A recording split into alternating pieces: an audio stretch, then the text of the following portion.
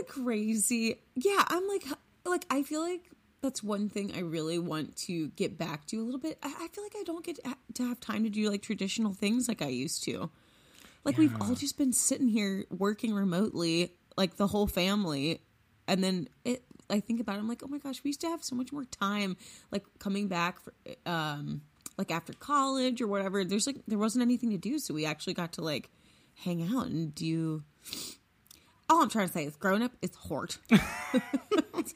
Growing up is hard. You poor thing. I can tell you're sick now. I'm hearing it now. You poor thing. Oh my God. We'll go easy on me today then. I will not. Oh yeah, I guess we should announce we're doing so in light of a Christmas episode or a holiday episode, I suppose. We are going to cover the Sodder children. So hello everybody, welcome to Creep Time with Silasine and Stu. She's sick as a dog. I'm filled to the gods. And you are pumped, plumped, and snatched. Yes, for those just tuning in, I got filler, as we were talking about earlier, and I love it. I love it more than words can say. I will say it's pretty minimal. I think it's minimal, and it's tasteful. Creepers, not only is it tasteful, but it's good. It's good filler. Well, the best filler, I always say, the best filler is the filler you can't detect, Nobody comes up to you and says, like, that's what I've said since I was 4 years old. I was 4 years old. I shouldn't say the name of my school. Let me not dox myself. I'll just bleep it out. At elementary school, 4-year-old me in the pre-K program, I said, the best filler is the filler you can't detect. And my teacher said, go get a fucking milk and sit your ass down. Okay. You've done research on this one, right? For the Sodder children? Yes, I've done minimal. I don't know how. That's fine, because I've done too much. I've come in probably with more. Okay, good. Okay, we'll balance each other out. I've done too much. I mean, freaky story. Definitely. I hate sinister stories like this that happen around like the holidays because I don't know, it feels like such a sacred time for like nothing bad to happen. So hearing something like this, it's devastating, but this story is just mysterious. You know what I mean? Because I know we'll get into it. We'll like uncover why it's so odd, but I would say it's less tragic and more strange. Would you agree? Yes. That was actually something I thought was so bizarre when I was reading about it, is it didn't seem like they had much time to grieve and process like what went down. It was like, it didn't seem like a tragedy. Yeah, it just kind of seemed like, okay, let's skip the grieving process and try to figure out like what the heck happened, like internally within the family. You know what I mean? It was like a hunt, like immediately. Yeah. But let's see. So I don't even think I'm going to get into a top line here. I'm just going to start into the story. Should I just go for it? Yeah, just go for it. All right.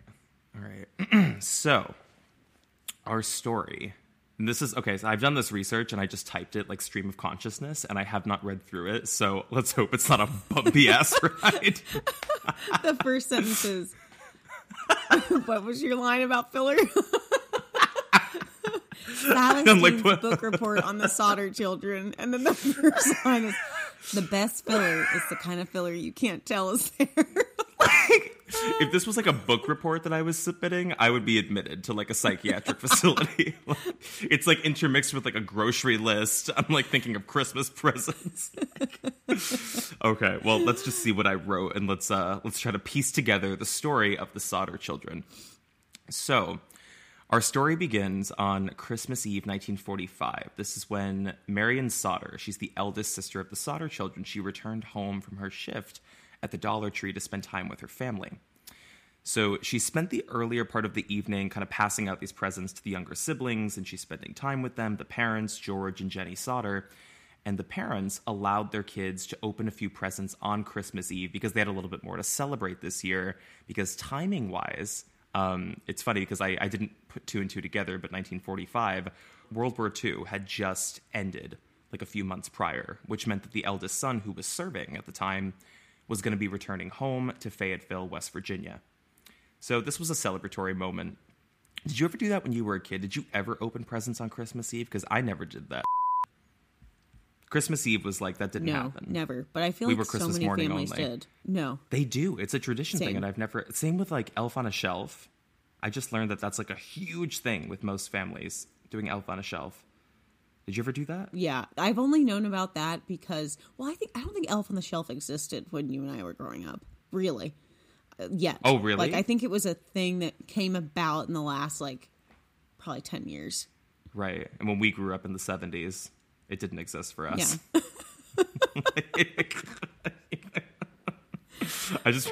A lot of people don't see our faces. They may believe that.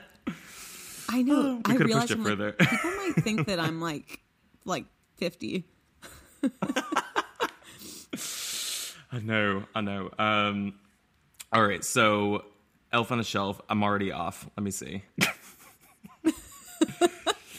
Yeah, so Christmas Eve, they allowed their children to open up some of these presents because it's celebratory. So the evening carries on for a little bit, and as it gets a bit later, two of the older sons, John and George Jr., they head upstairs to bed. When I first read that, I was like, Stu's brothers? Is this Stu's Right? family? Truly. So they both head up to a shared room in the attic. And this is why this is important. I want to stress this, the layout of the attic. So pretty much all of the Sodder children stayed upstairs in the attic, but it was divided into two rooms. There's one room that has George and John, the older brothers, and then the other room holds 5 of the younger children, but the youngest child, Sylvia, who's 3, actually sleeps in the parents' room, which is on a different level of the house. So shortly after, rolling around, it's like 10:30 p.m., that's when George Sodder, he heads to the master bedroom to go to bed as well, and his wife follows too, and she brings the 3-year-old daughter, Sylvia. Now, timing-wise, this is important because the 5 younger children, they wanted to stay downstairs. They wanted to stay and play in the living room with the toys that they had just opened for Christmas Eve. And the family, since they were feeling, pretty good about the night and spirits are high, they allow it because Marion is going to stay down there. And she's like, I'll stay on the couch. I'll stay with them. I'll keep an eye on them while they play. So that is the last mark we have of the Sodder children being seen. And just for, further context on the age ranges of the kids, they're between 5 to 14. So I think that's important just to think about the kids that are a little closer to the teen years. Because in my mind, 13, 14 is not as corruptible, if that makes sense. That'll make more sense in the latter part of the story. But I just thought that was interesting how old some of the older kids are. Yeah. So parents go to bed, they fall asleep. But around 12:30 a.m., the phone rings. And only Jenny Sodder wakes up because she's a light sleeper. And she hears it coming from the next room. This is in the father's study. So she gets up, she walks over to the study. She's completely dazed in a REM cycle. I can relate. And she answers the phone. And she's really unnerved by this because it's a woman's voice and she doesn't recognize her. And she's asking for somebody who she doesn't know. So she just assumes that this is a person who has the wrong number. She's calling really late because it's Christmas Eve. I don't know, maybe it's a Christmas party or something. And she just says, I'm sorry, but I think you have the wrong number.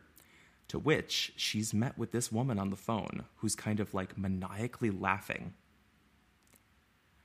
I have always found that to be the eeriest omen in this story. And I don't know if it's ever been proven that that's directly connected to the case. In fact, I think it might have been disproven at one point. Mm-hmm. But to me, this is sort of the first tell that the night was sinister. Did you read that part and you were like, bad news. Something's off. Yeah. Yeah. And also, Yeah. something's off. And so it's 1945. To get a phone call back then, wouldn't the operator have to put you through? It's more of a whole operation than nowadays. So it's very strange. The whole call to me at 12:30 is so weird. I don't really think I understood how the operator system worked because you're right. Because a latter part in the story, they talk about trying to get a hold of 911 through the operator, and they have trouble because they can't even reach the operator because it's so late on Christmas Eve. And I'm like, what a damn nightmare. But yeah, I guess I didn't think about nightmare. that. 12:30, this woman, wherever she was, is able to get through somehow. I don't know. But that's also important too because we know that the phones were working at that hour at 12:30, and then later They're not. So very interesting. So let's jump back into that story here. So we get that phone ringing, that odd call. The woman's laughing into the phone, and the mother's kind of off put by that. She's unsettled, but she just hangs up the phone and she assumes that it was nothing. The mother, Jenny, starts heading back to bed. And as she's crossing the hallway, she notices that the lights are still on in the family room where the children were playing earlier with their toys. So she heads in to take a look. She doesn't see anybody. None of the kids are there except Marianne's there. She's on the couch. She's sleeping. But she notices a couple of things that I wanted to call out. The blinds, not the blinds, the curtains are open in the living room, and they weren't before. So she thinks that's strange. She closes them, and she notices the front door is unlocked. So she locks that. And again, she doesn't think anything of this. She's just like, oh, maybe it was Marianne. Maybe it was me. I don't know. Maybe we got hyped up around Christmas and we just forgot to do those things. But she just assumes the kids are upstairs in the attic. They went to bed, right? It's 12:31 in the morning. So she finally goes back to sleep after locking the door and everything and, hitting the lights. And then after about 30 minutes, she wakes up again because she hears the sound of something hitting the roof like a ball, and it's rolling. Again, she doesn't think anything of this. She's just like, maybe it was an animal? I don't know what that was, but she just goes back to sleep. I feel like there are a lot of red flags here, but maybe, I don't know, maybe when you haven't experienced the worst, you don't assume the worst, and that might have been what was happening. But just 30 minutes after that, we now roll around to 1:30 a.m. Jenny would wake up again, only this time she wakes up and she smells smoke and then sees it billowing into the bedroom. The house is on fire. Immediately gets up, goes to look where it's coming from, and notices all the smoke and the heat is kind of pooling from the study, George's study. That's where the flames are billowing in from. So she runs back to the bedroom and she starts screaming. She gets George up. They grab Sylvia. They get out to the main hallway. And Marian, the older sister, she grabs Sylvia and immediately takes her outside to safety. George and Jenny are screaming upstairs to the attic where all of the children are. And they're like, get down, get down. The two older brothers come racing down from the attic. The other 5 children do not. They don't even respond to the screams. And then at this point, I think the hallways are really starting to burn up bad. And just for further context of how bad the fire had gotten, even at this point, when the 2 brothers, George and John, come running down, their hair was singed off their heads. Did you read that? Yeah. Yeah. Rough. Rough and scary. Rough. So pretty damn rough, I would say. But again, so the 5 children, they never come down from the attic. But the family, the house is engulfed. They have to leave. So they get outside, and the father, George, starts running because he's going to try before he leaves to make a phone call so we can get the fire department there. The phone line has been cut. Phone is completely dead. So then George and the older brother, this is George Jr., George the father, and then John, they all run to the closest neighbor to immediately try to get a hold of the operator. This is where the operator thing came in, to try to call the fire department that way. They cannot reach an operator, which I don't know if there's anything sinister behind that, conspiracy-wise. I do think that, it was really late on Christmas Eve. There was a national employment shortage because of the war, so that could have been it. And again, it's this feeling of, nothing bad happens on Christmas Eve, but yeah, we would learn that's not true. But even how at this was time, the phone line cut? Well, we'll get into how their phone line was cut, because we've got some confessions that would come out of that. But even, just on the topic of the operator, George trying to get a hold of this neighbor to call the operator, they couldn't get through. Another neighbor who wasn't even contacted by the Sodders, he just happened to see the fire. He's trying to call 911 and get a hold of the operator. He can't get a hold of him either. So now, time is elapsing where the fire department's not even aware that this house is burning to the ground. So at this point, the house, because it's burning so badly and time is running out, the 5 Sodder children are still up in the attic. George runs to the side of the house because he's going to grab his ladder. He's going to get up to the attic window so he can get them out that way. Runs to the side of the house. His ladder is missing. The ladder is gone. Somebody moved that thing that night. So panicking, he springs into another idea. He doesn't have time to think about that. He goes back to his truck. He has I I think it's a coal truck that he has. It's tall enough that he's going to back it up to the house. And he's like, I'm going to climb that. I can get up to the second floor or the attic floor with that. Gets into the truck. Truck won't start. Happens to have another truck. Tries to start that one. Does not start. What the like? Truly. Off the bat, some conspiracy going on here. And both had operated and were running fine like the day before. So the chances of both of them going out on Christmas Eve, not coincidence. It's not. So even at this point, in the desperation, I think one of the neighbors actually drives into town to try to track down the fire chief because time is running out. And at the time, they had some kind of alert system, which was super dysfunctional, but I think it might have been the only way they could do this. Basically, it's like a phone tree. So if the chief gets an alert that there's a fire, he has to call the next firefighter, who then has to call the next firefighter, and so on and so forth. And they have to go through this whole like phone tree system before they can actually assemble like a group at the station and get over to someone's house. And I'm like, did any fire get put out in the 40s? Like, that's impossible. I know. Like, I want to say that it was probably just because of the holidays. Like, everything was probably shut down, which further, I mean, to me, it became more and more obvious that if this is a conspiracy theory, that, I mean, what a perfect day to choose. The person definitely everybody's thought about guard that. is down. Yeah. Yeah. Or persons. Yes. Or persons. Or persons.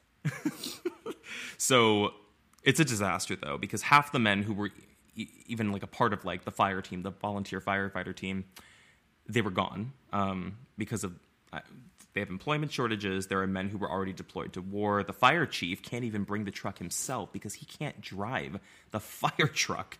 Isn't that insane? He doesn't know how to drive the fire truck. I did not read that. Yes. Oh my God. That's why there was such an intense delay, because he had to wait to get a hold of somebody who could then get to the fire station to drive the truck. So all the Sodder family could do at this point, they could just stand there and watch the house as it burned to the ground, assuming that their children were inside burning with it. It was devastating. Within 45 minutes from them discovering the fire, the entire roof had already caved in and had crashed down to the basement level. So whatever was left in that house, whoever was in there, was gone. Now, by the time the morning came, there's nothing left of the house except ash. And the only firefighters to ever arrive came at 8 in the morning due to all of these delays and miscommunications and it being Christmas Eve. That's 6.5 hours after the fire broke out. There's nothing to put out. Like, it's a joke. How devastating.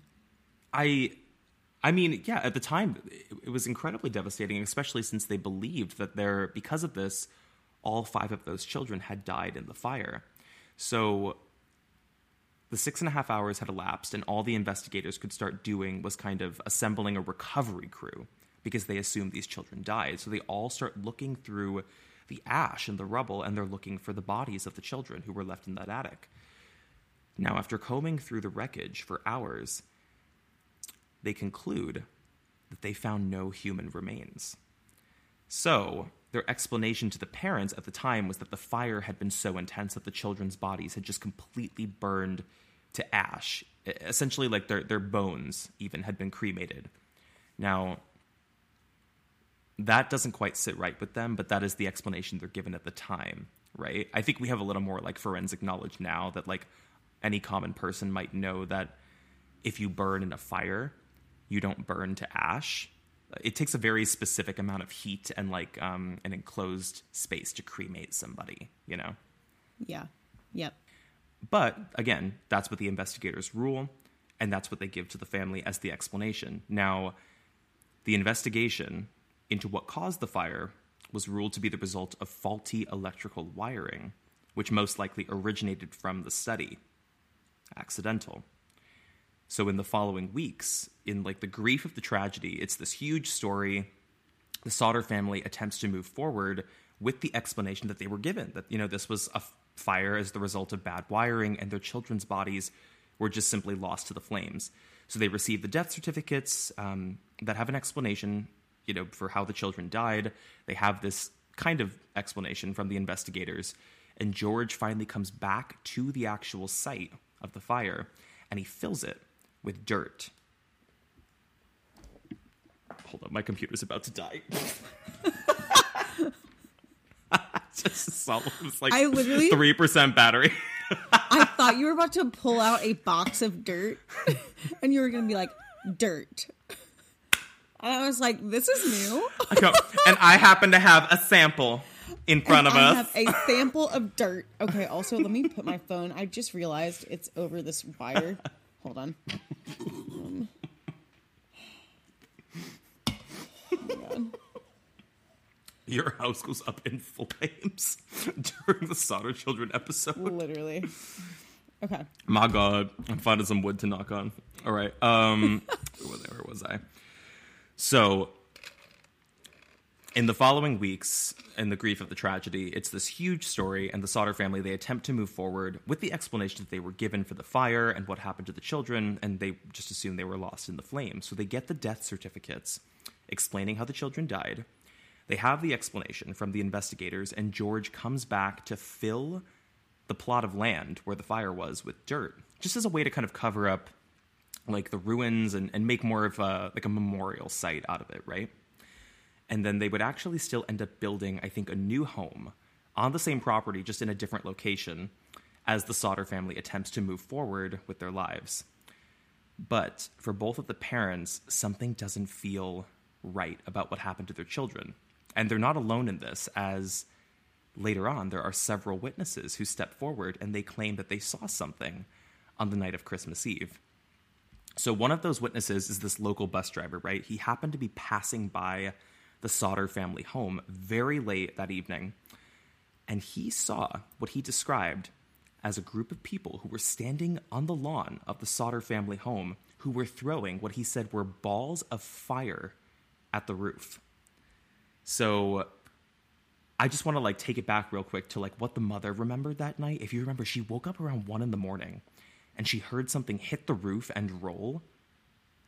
Balls of fire, right? Mm-hmm. It had to be that. So now when they go back to the wreckage site, basically what they had turned into a memorial, Sylvia, the youngest daughter, is playing out there. This is several months later after some of the snow had melted from the winter, and she finds something. It's a ball with a little screw on the top, and she's unsure what it is, so she brings it back to the parents. George thinks he has an idea, but he brings it to a military official to confirm. So what the military official confirmed was it's a small type of grenade, very similar to a pineapple bomb, and it was something that could have been used to start that fire. So he believed that it was certain that the fire was not caused by the faulty wiring, as the story that they had been told, but it was caused by this little pineapple bomb, which Jenny heard hit the roof and roll that night. And then the mysterious phone call from the unknown woman was kind of a setup, maybe to make sure that the family was home before it happened. So this all tied in to the mysterious disappearance of that ladder as well. We talked about that. That was found not on the side of the house, but 80 feet away from the house, thrown down an embankment. That does not happen unless there's intention.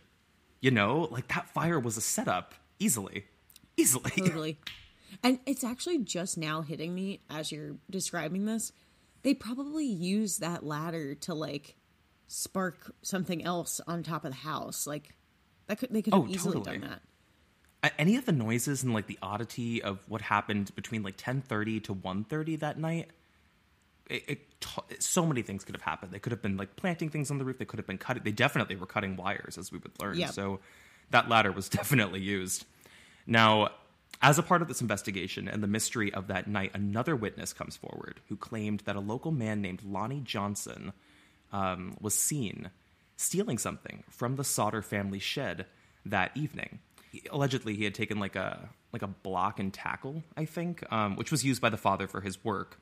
And following his arrest, he did admit that he was there that night. He stole from the shed, and he had also cut the phone line to the Sodder family home that night, kind of assuring that they wouldn't be able to call police if they caught him. or they wouldn't be able to call for help, right? Although I think his story on that was a little murky because he thought he was cutting like the entire power line to the home. He would cut all electricity, but he did not. He cut like the phone line, which he said was a mistake. Maybe he just didn't know what he was cutting. But to get there, to climb that, or to get there to like get high enough to cut the phone line, you have to go up 14 feet. So the ladder was definitely used, for sure. So he might have been the explanation for how that ladder was used. He cut the line, he stole from the shed, and then he just threw the ladder. I don't know why he would throw the ladder away, but he did, according to his story. Now, still, a lot of this is played into the uncertainty of the night, but there's more to the story. And the Sodders can't figure out what might have happened to the children in all of this, because again, at this point, they had still been told, your children died in that fire.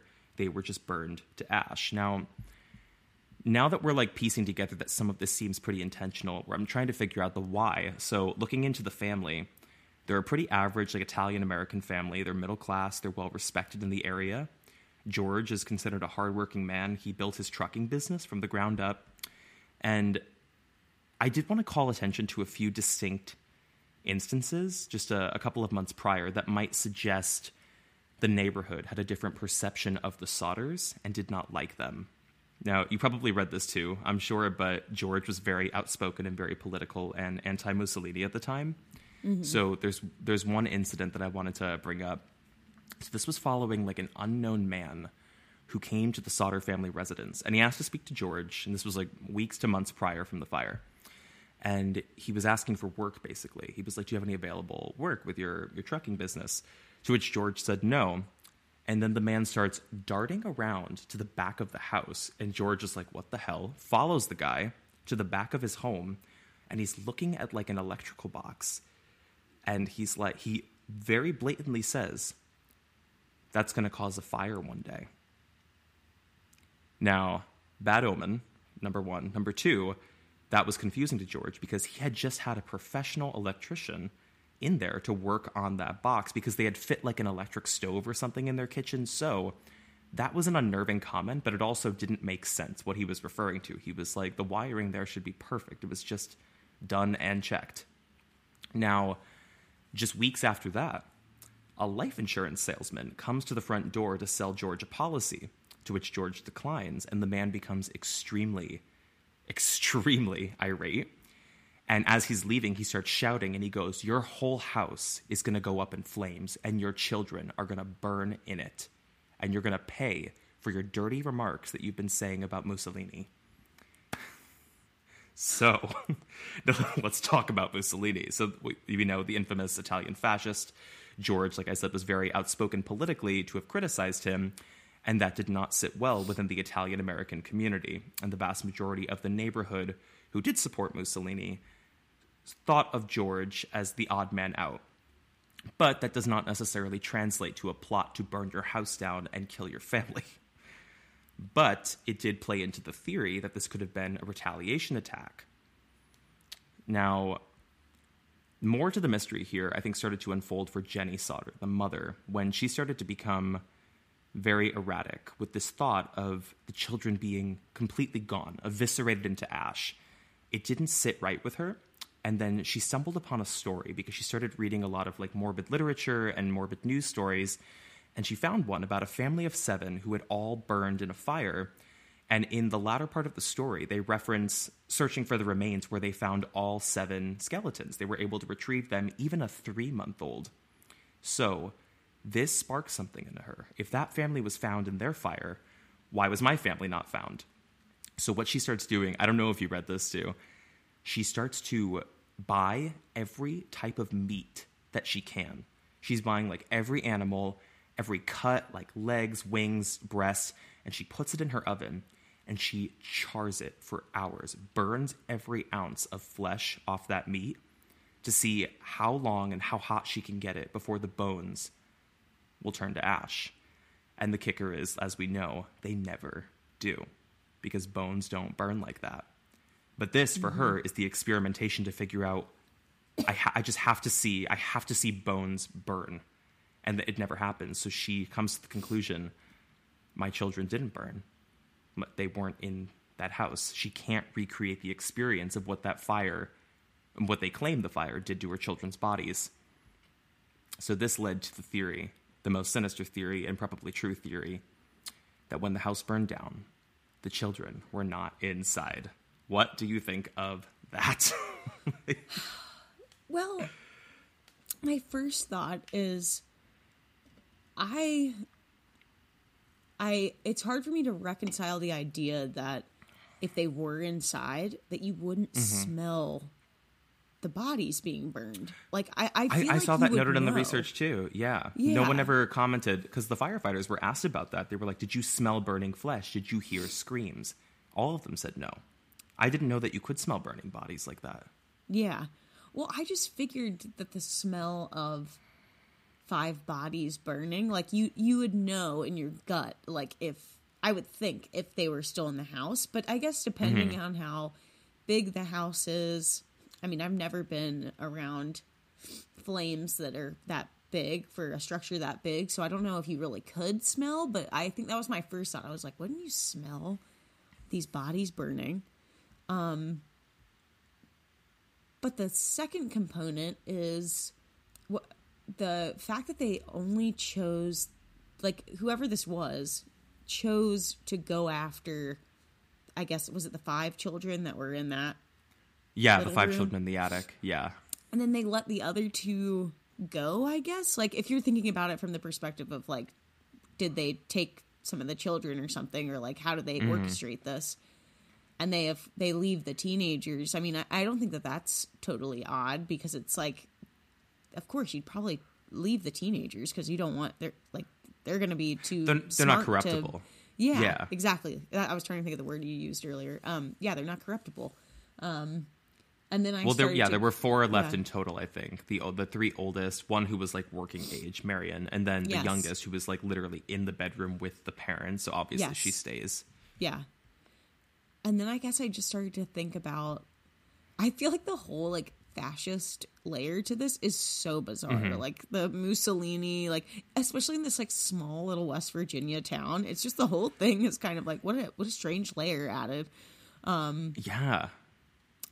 So I guess we should probably talk about like why that might have caused some discontent with I mean, I understand like it was a vast majority was an Italian American community. Political tensions ran high. I'm not sure. I mean, that probably had something to do with the war that was going on at the time, when that consumes so much of your day-to-day life and your talking points. Like, if you are an outspoken, I mean, this isn't the first time that we've seen political violence, but this is extreme violence, I would say, just motivated by differing opinion. But yeah, I mean, to burn somebody's house down with the assumption that the kids were inside. But as this would prove from what the mother kind of proved, they were never there. So that just adds an even stranger layer to me, because like you were saying, the other children, the older children, are left inside. I can understand the 2 boys being upstairs in the attic. Marion, the daughter, was sleeping on the couch. So I'm assuming those kids never went upstairs. The front door was unlocked, so they just went out the front door. How did that happen? If Marion was down there, did she really just fall asleep? Somebody walks through the front door and convinces 5 children, 2 of which who were like 13 and 14, to go with a stranger out their front door, and she doesn't wake up once? That's insane. Well, how old was Marion? She was working age. She had to be like, she might have been 18, honestly. She might have been like a full adult. Yeah. I mean, she might have just slept through it and thinking, maybe. I don't know. I mean, that is ballsy. That's a risk to like go in. If you truly have a plot to do this, to like take these children and burn somebody's house down, to go through the front door where like their chaperone, the older sister, is literally on the couch sleeping, it's ballsy. Yeah. I can't wrap my head around that. Did you have any sort of feelings that this might be like an organized crime kind of thing, like mob style they did this? Yeah, there are some theories that this was a part of the Italian mafia. Some people have even said that George, because he was, I wouldn't say a high profile person, they were definitely middle class, but he had a successful local business. And as we know with like small town mafias, they prey upon successful businesses to extort money, to launder money, to do, criminal activities. it's not off the table that they tried to recruit him and he outright refused, and this was their retaliation. I don't know. It's also, I mean, I don't rule out the possibility that, like, it might have been less alarming for the children if there was a woman involved in the scheme, because we know a woman called. And then we would later find in some of the theories and, like, witness reports of seeing the children that there were 1 to 2 women who were with them. So, oh my God, I hear your puppy. I miss that dog. There's multiple puppies in this house right now. That's why he's Otto. There's going to be so much audio you have to cut out of this episode. I'm keeping every single bit of it. Well, Creepers, in that case, get ready. Oh my gosh. But I think that's interesting, the idea of maybe, like, not a man coming in, but a woman coming into their home who then somehow coerced them out in, like, more of a friendly way. A lot of people have said, like, maybe she lied to them and was like, are you coming to the Christmas party? Are you coming to this? And then they just like went with her for something. It might be easier to convince children in the 40s versus, like, today. Like, I don't think a 7 or 8-year-old today would just be like, yeah, I'll go with you. Are you fully convinced that, so you don't think that the children perished in the fire at all? Well, there is a theory that the children did die in the fire and that the bodies were found. They were just so gruesome that law enforcement decided to basically hide the bodies from the parents, because they were like, if we tell them we found the bodies, they have to, like, legally, like, the protocols, they have to see them to identify them or what's left of them, and we can't do that to them with 5 of their children. So they just took the bodies off with, like, the wreckage, basically. I do find that to be a far-fetched theory, because that was never corroborated by, like, multiple people who were there as the recovery crew. The consensus was just that we didn't find bodies. But I have I have to keep going because I have some crazy shit that does happen with this. Oh my God. Let's see. Now, where did we leave off? So it led to the theory that the children were never even in the house at the time of the fire. Now, several months later, there's a woman who's a few towns over. She's reading about the Sodder family tragedy, and she sees, like, pictures of these kids in the paper, and her blood runs cold because she recognized 4 out of the 5 children, having seen them a week after the fire took place, and she saw them at her place of work, which was a hotel.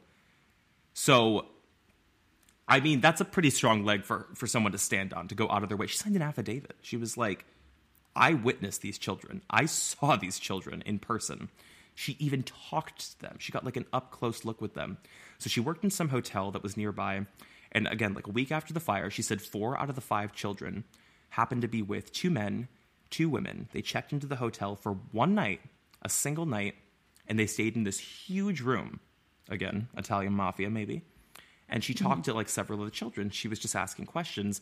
But when one of the adult men noticed that she was talking to them, he, like, ushered them away from her, and they kind of just, like, froze her out.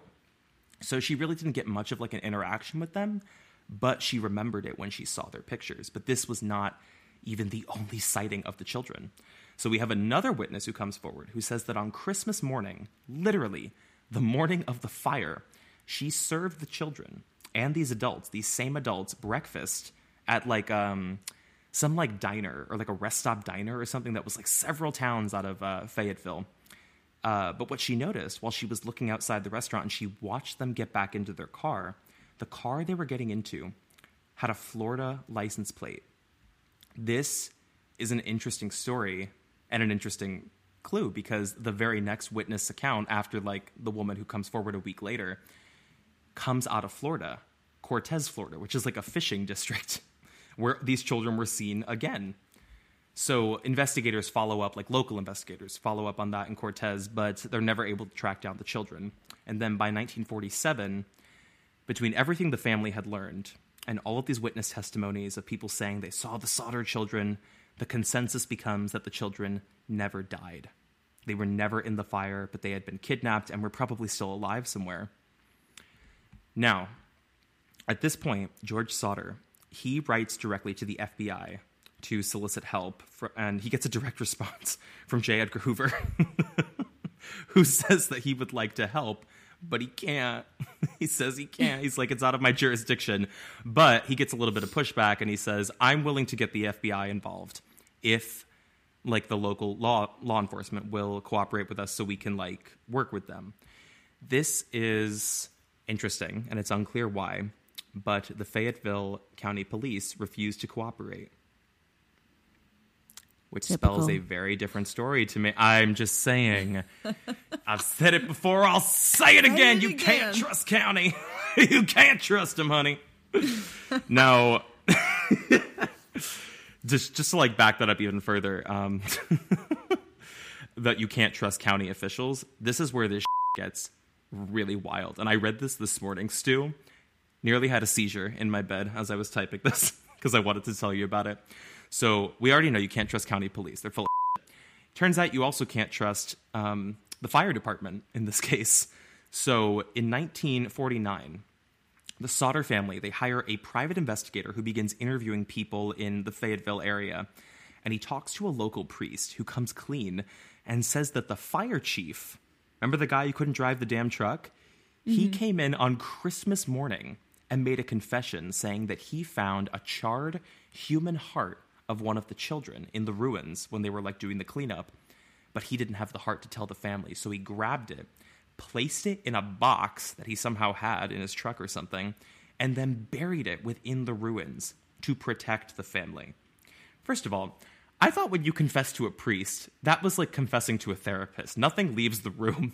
Why is this priest out here? I mean, of course, that's a sinister thing to like confess to because it's a crime. But like, why is this priest over here running his mouth? I like heard that and I was like, snitches. Damn snitches, these priests. Snitching. But thank God he snitched because what the like, how, it just blows my mind that they thought, let's just hide the fact that their kids died and they won't care enough. They'll be so grief-stricken they won't care to follow up. Like, and then they didn't know who the hell they had chosen to do that to because not only did the mom then start conducting her own science experiments to see how charring works, the dad makes, like, billboards and, like, you know, memorials. Oh, they weren't going to rest. They were never going to rest, as they should. Well, especially once you've got a private eye on the case. Like, that's somebody who's going to do, like, your dirty work for you. But this actually gets even crazier. So he says, I found a heart. I couldn't tell the parents, so I put it in this box and I buried it. Bullshit. And this is why. So if that's true, that would most likely suggest that for sure, obviously, the Sodder children were in the home. They died. And all of this is for naught. But that investigator, he doesn't really buy that. So he confronts the fire chief, goes directly to him, and he says, bring me to the site of the wreckage, show me where you buried this box, dig it up. And the fire chief goes and brings him there. So they dig it up, they find the box, and at this point, years had passed. So whatever, like, organic material was in there, the human heart had already, like, gone away, basically.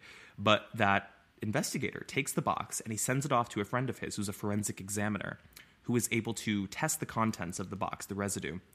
The examiner concludes that what was placed in that box was not a human heart. It was a piece of beef liver. However, oh my God, this is fucking so nuts. So when that information gets back to the Sodder family, they're like, well, that's not our beef liver. We don't eat beef liver, so that didn't come from us.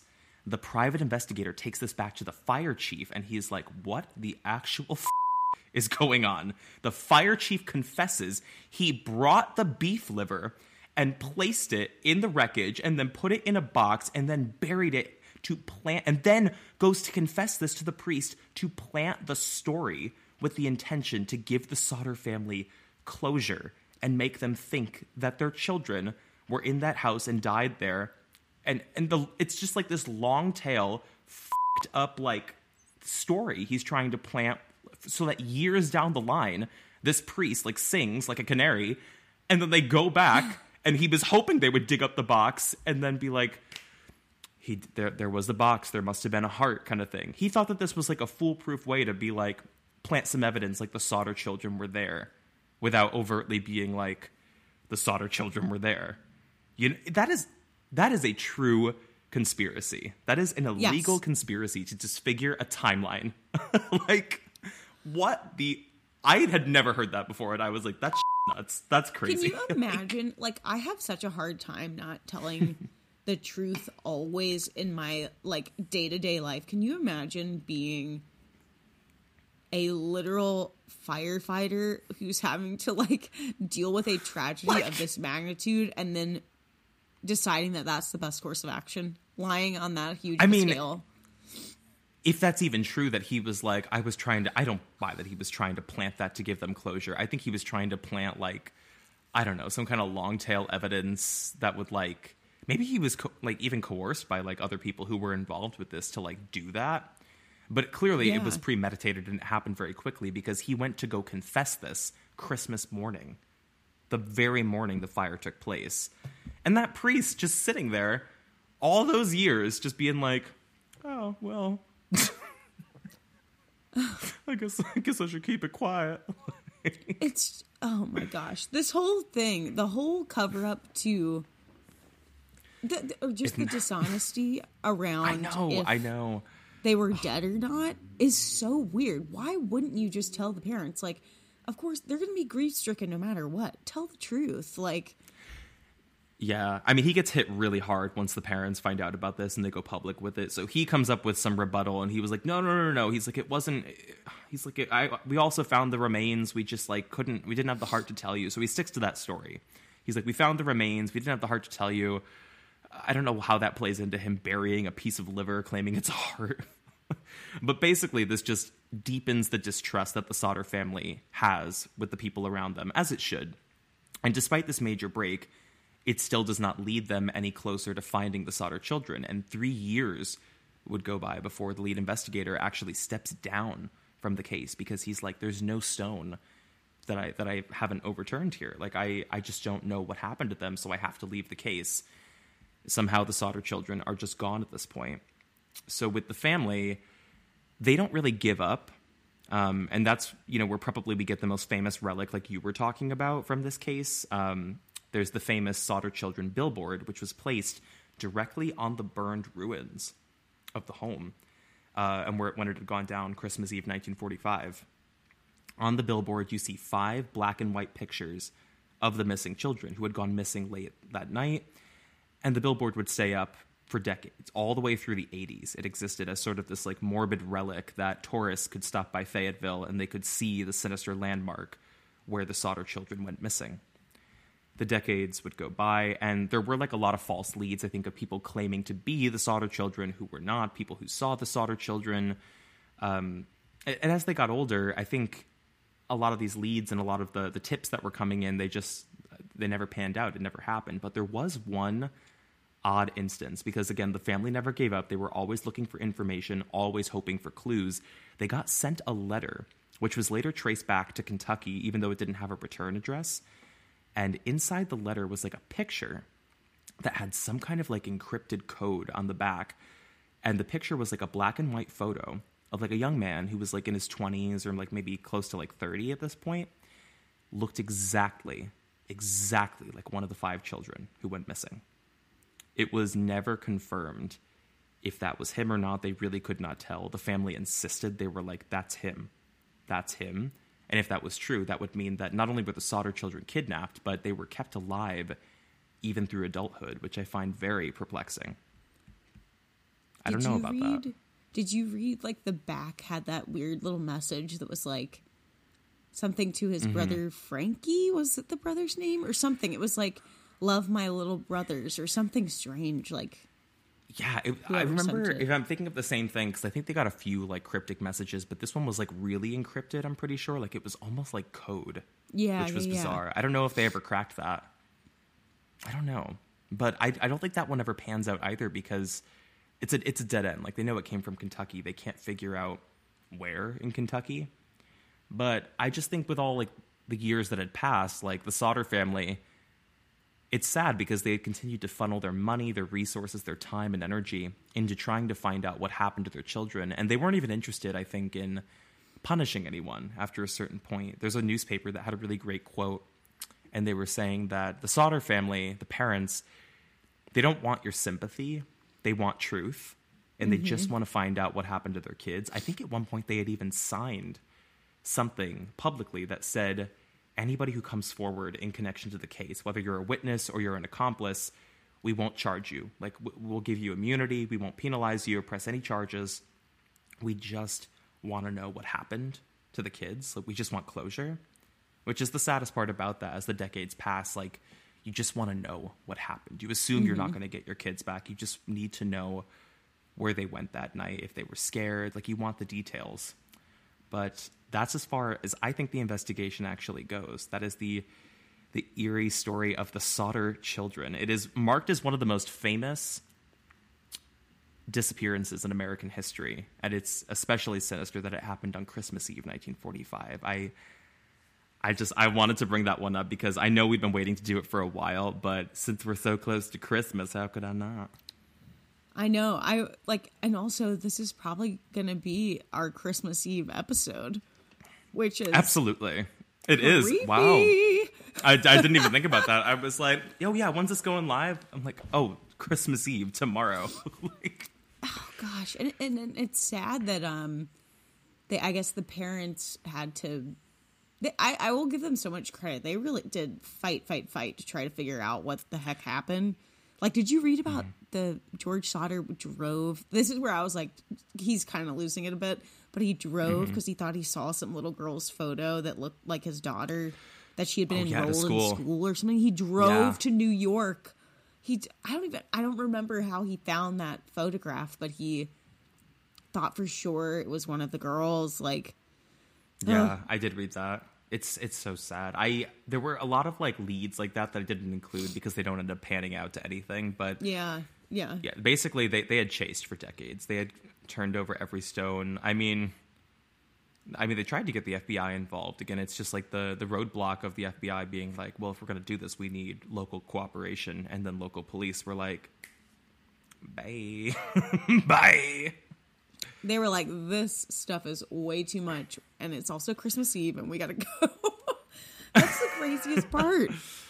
I feel like everybody used Christmas or they were as in like on an it. excuse to not, well, yeah, or they were in on it. But I mean, it seems just the Christmas Eve thing is or not, an like, opportune time to do something like this. Yeah. 6.5 hours before the firefighters show up. Yeah. What house is left? The house is dust. Nothing. And I'm sorry, we got to go back real quick to that fire chief. What the actual plants a piece of beef liver? That is the most ridiculous I've ever read it. Stu, my eyes were fluttering to the back of my skull when I read that. I'm like, impossible. It's farce. It's farce. Oh my god. Nancy Grace would tear this weird up. Oh my god. He planted a piece of liver. Beef liver. Oh my god. What kind of fire chief? The things that run through, truly, I think this is a trend that we're starting to see as we cover more stories where county police is really involved. It's like the ends they will go to not have the heat on them anymore, or to have eyes on a case, or to be able to move to the next thing. It just really makes you like, it's really changed my perspective on how I view local police force. Like, I know. Kind of like, what other fish do you have to fry that are going to be bigger than the thing that I need you to be concerned about? You know what I mean? Total. No. What do you think is behind that though? Is it just like the media pressure? Because a lot of these towns, they never see tragedies like this. They never see big cases like this. So even what's going on in like Moscow, Idaho right now with the 4 stabbings, like, right. I would say those police are way in over their heads. That should have been the FBI jumping in from day one because they don't know which. Yeah. I'm sorry. I've read a lot about it. They don't know which way to turn. They are so thrown on their ass because they've never seen something like that in that town. Yeah. And I think maybe sometimes it's a little bit of like biting off more than they can chew, and pride getting in the way because they're like, holy crap, something this big has never happened in our town. All eyes are on us right now. So we better like really do a great job of figuring out what's going on. And if they're just not qualified to be doing that, or they don't have the resources to be doing that, and they insist that they do, I think that just with the way that like our government and our police forces work and our local policies, that like they kind of like, it is their jurisdiction, it's their territory. Like they get to, you know, kind of, they start the whole ball rolling. Whatever direction they take from the beginning of an investigation is sort of the direction that it's going to end up going in. So if they kind of botch it from the beginning, it's probably going to be really hard for state and federal law enforcement to come in there and like clean it all up if it's been botched, you know? Absolutely. I'm just now realizing I mean, maybe this is just fictional to like TV shows and movies, but I have seen like people write into storylines that weird relationship and dichotomy between like local versus state police, and like when state has to come into something, it's almost like having to call in, I don't know, like an adult or like a teacher in a weird way. That's how you feel, because like it's kind of I don't want to say embarrassing, but that's the way they depict it in movies and television. They're like, oh, you had to get state involved because you couldn't clean it up yourself, kind of thing. But it's never in service of the case or the families who are actually going through this to like you're saying, like have pride be the thing that's getting in the way of the solve. It doesn't make sense. Yeah. And they've had to retract stuff for Idaho. They've had to make statements and retract stuff they've already released in press conferences. Oh my God. That's a mess. 4 students dead. That's a mess. You just can't be making mistakes like that when there's this much national media coverage and it's that scary of a incident, like 4 children go, or, you know, college kids get killed seemingly kind of out of nowhere. Like, that's not the time to be trying to like swing in like the big hero and solve the case if you just don't know what the hell you're doing. Yeah, it's a time sensitive thing too. I think now that like more than a month has gone by with that case specifically, but a lot of these cases, like the more time that elapses, like you've said before, the further and further you get from actually catching who's behind it. They don't have a clue. I'm telling you, I haven't covered it like more than I just like the top line of the news story, but I've been following it closely. They are so confused for something that I don't want to say they shouldn't be, but like from everything I've read about the scene in Idaho, it was a really messy job. A lot of evidence was left, like DNA evidence was left. So in theory, they should be able to crack this one. They're just having a really difficult time. I can't wait for us to cover that case someday too. I know. I hope that one sees a solve sooner rather than later. I'm kind of waiting for that so we can actually have some answers before we can cover the story and maybe talk about it in like an educational format in terms of just like safety. Because I do think that it had to have been somewhat premeditated, that it had to be someone who knew at least one of them on some level. So there is an element of danger there. Maybe it was an angry ex-boyfriend. Maybe it could have been a number of things. But talking about it from like a safety and education standpoint, I think would be helpful. I just have a hard time believing that was a randomized killing of 4 people on a college campus. Although, did you read about the dog that was found before? You didn't? No. For real? So police ruled that this wasn't connected, although people are saying that is a mistake. Like they just ruled that out because they were afraid. About 2 or 3 weeks before this murder, a dog, like a local dog, someone's pet, was found killed, skinned alive, and placed in the middle of town in Moscow, Idaho. Thank you for the clarification.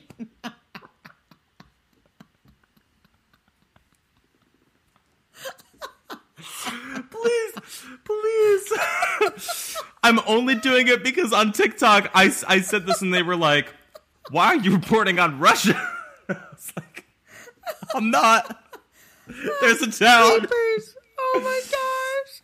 I don't know what look in my eye made you think that I was thinking Moscow, Russia, which let me tell you, I'm on enough cold medication right now that I just might have thought we were talking about Moscow. Russia. Oh God, I shouldn't be laughing. You're going to make me move my filler. I'm going to shift it. Lord. No, but there's some sinister going on with that. I'm telling you, I'm gonna follow that story closely because I need to figure out what's going on. As if I'm gonna solve it. I'm like, I need to solve it. Hey, listen, I've got to get on it. Something I said it before on maybe the last episode. Something is happening. Good juju on this podcast with creepers, maybe giving their magic too. I feel like things get, maybe as we talk about them more and more, it's just timing, but it's weird that cases keep getting solved that we're covering. It's so strange. It happens like a week after we post these cases, or in some cases like a day with the boy in the box. That was like 24 hours after we posted. I was like, damn. And it's so much weirder because we literally say it. We're just like, I love how we're just like tooting our own horns right now. Like, it's just so weird that at the end of that episode, I'm pretty sure we just like talked about how funny it would be if like it got solved. Yeah, like, because it seems Lady so of the Dunes, far-fetched. that'll never Like, happen again. yeah, Lady of the Dunes, like 65 years later, you just never, it just, to me, it seems impossible that those things could get solved, but I'm always floored and delighted to see when it does happen. I do think, I mean, with the Sodder children, could they still potentially be alive at this point, or is that really far-fetched?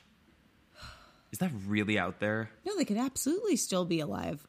If it was 1945 and they were... Age-wise, for sure. I'm just more so like, would they as adults, all five of them, have been kept quiet, like remained quiet and lived, not admitting to being those children all those years later?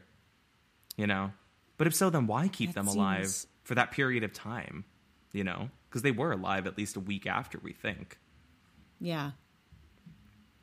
I don't know. My gut is that they... Sorry, what were you saying? I was like, the second we post this, I'm gonna get a news article. It's gonna be like all 5 Sodder children found living in a halfway house somewhere in like, Michigan. Like, oh my god! All 5 Sodder children found in Moscow, Russia. Please. You're not gonna let me live that one down. I was like, in Moscow, Idaho. You're like, Idaho. Please. Dylan Parker was from Idaho, right? Outside of the peach Bellini candles. Okay, he was from Osborne, Idaho. Yeah. Yes. Yeah? Yes. Okay.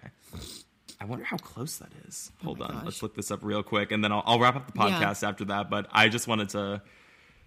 Oh, God, this has been such a good episode. Creepers, I'm so happy you guys got to listen to this one. Because the Sodder children I truly have wanted to do for a long time. I'm happy that we finally got to get on and do it. Yeah, me too. I feel like I've heard so much about Sodder children in the past because it's like only really one of the few Christmas, kind of creepy murder stories I know about. Or not murder, but true crime. I mean, most likely murder. Yeah, definitely true crime. So it's about 2.5 hours away. So not close at all. Okay. Oh, is it it's a border. Okay, it's a border city. I guess that makes sense, the university. I don't know. Whatever's going on in Idaho, something's iffy up there. Something's going on. Well, okay. With that dog is losing its shit. Can you still hear the dog? Just a little bit. I love it because it's making me... I'm very pet deprived. Because Dexter's in DC right now. But oh my god! I know. Why didn't Dexter hit me up? Because he's a little bitch. Because he's a loner. I keep coming into this living room and I'm like, I always come into like, I'm physically incapable of not picking him up and like cuddling him every time I see him. So I come in here with the urge to do that, and then he's just not there on the couch, and I like start shaking, and I have to grab a Vice like a Coke. This is my 11th Coke of the hour. Good. It's the drink of Christmas. It is the drink of Christmas. With that damn polar bear. That damn polar bear, baby. All right. Well, before I get any more unhinged, I will wrap us up. Thank you again so much for listening to this episode of Creep Time with Sue and I. We hope you enjoyed it, and we hope everybody has a happy holiday. Yes. Happy holidays, creepers. Bye, guys.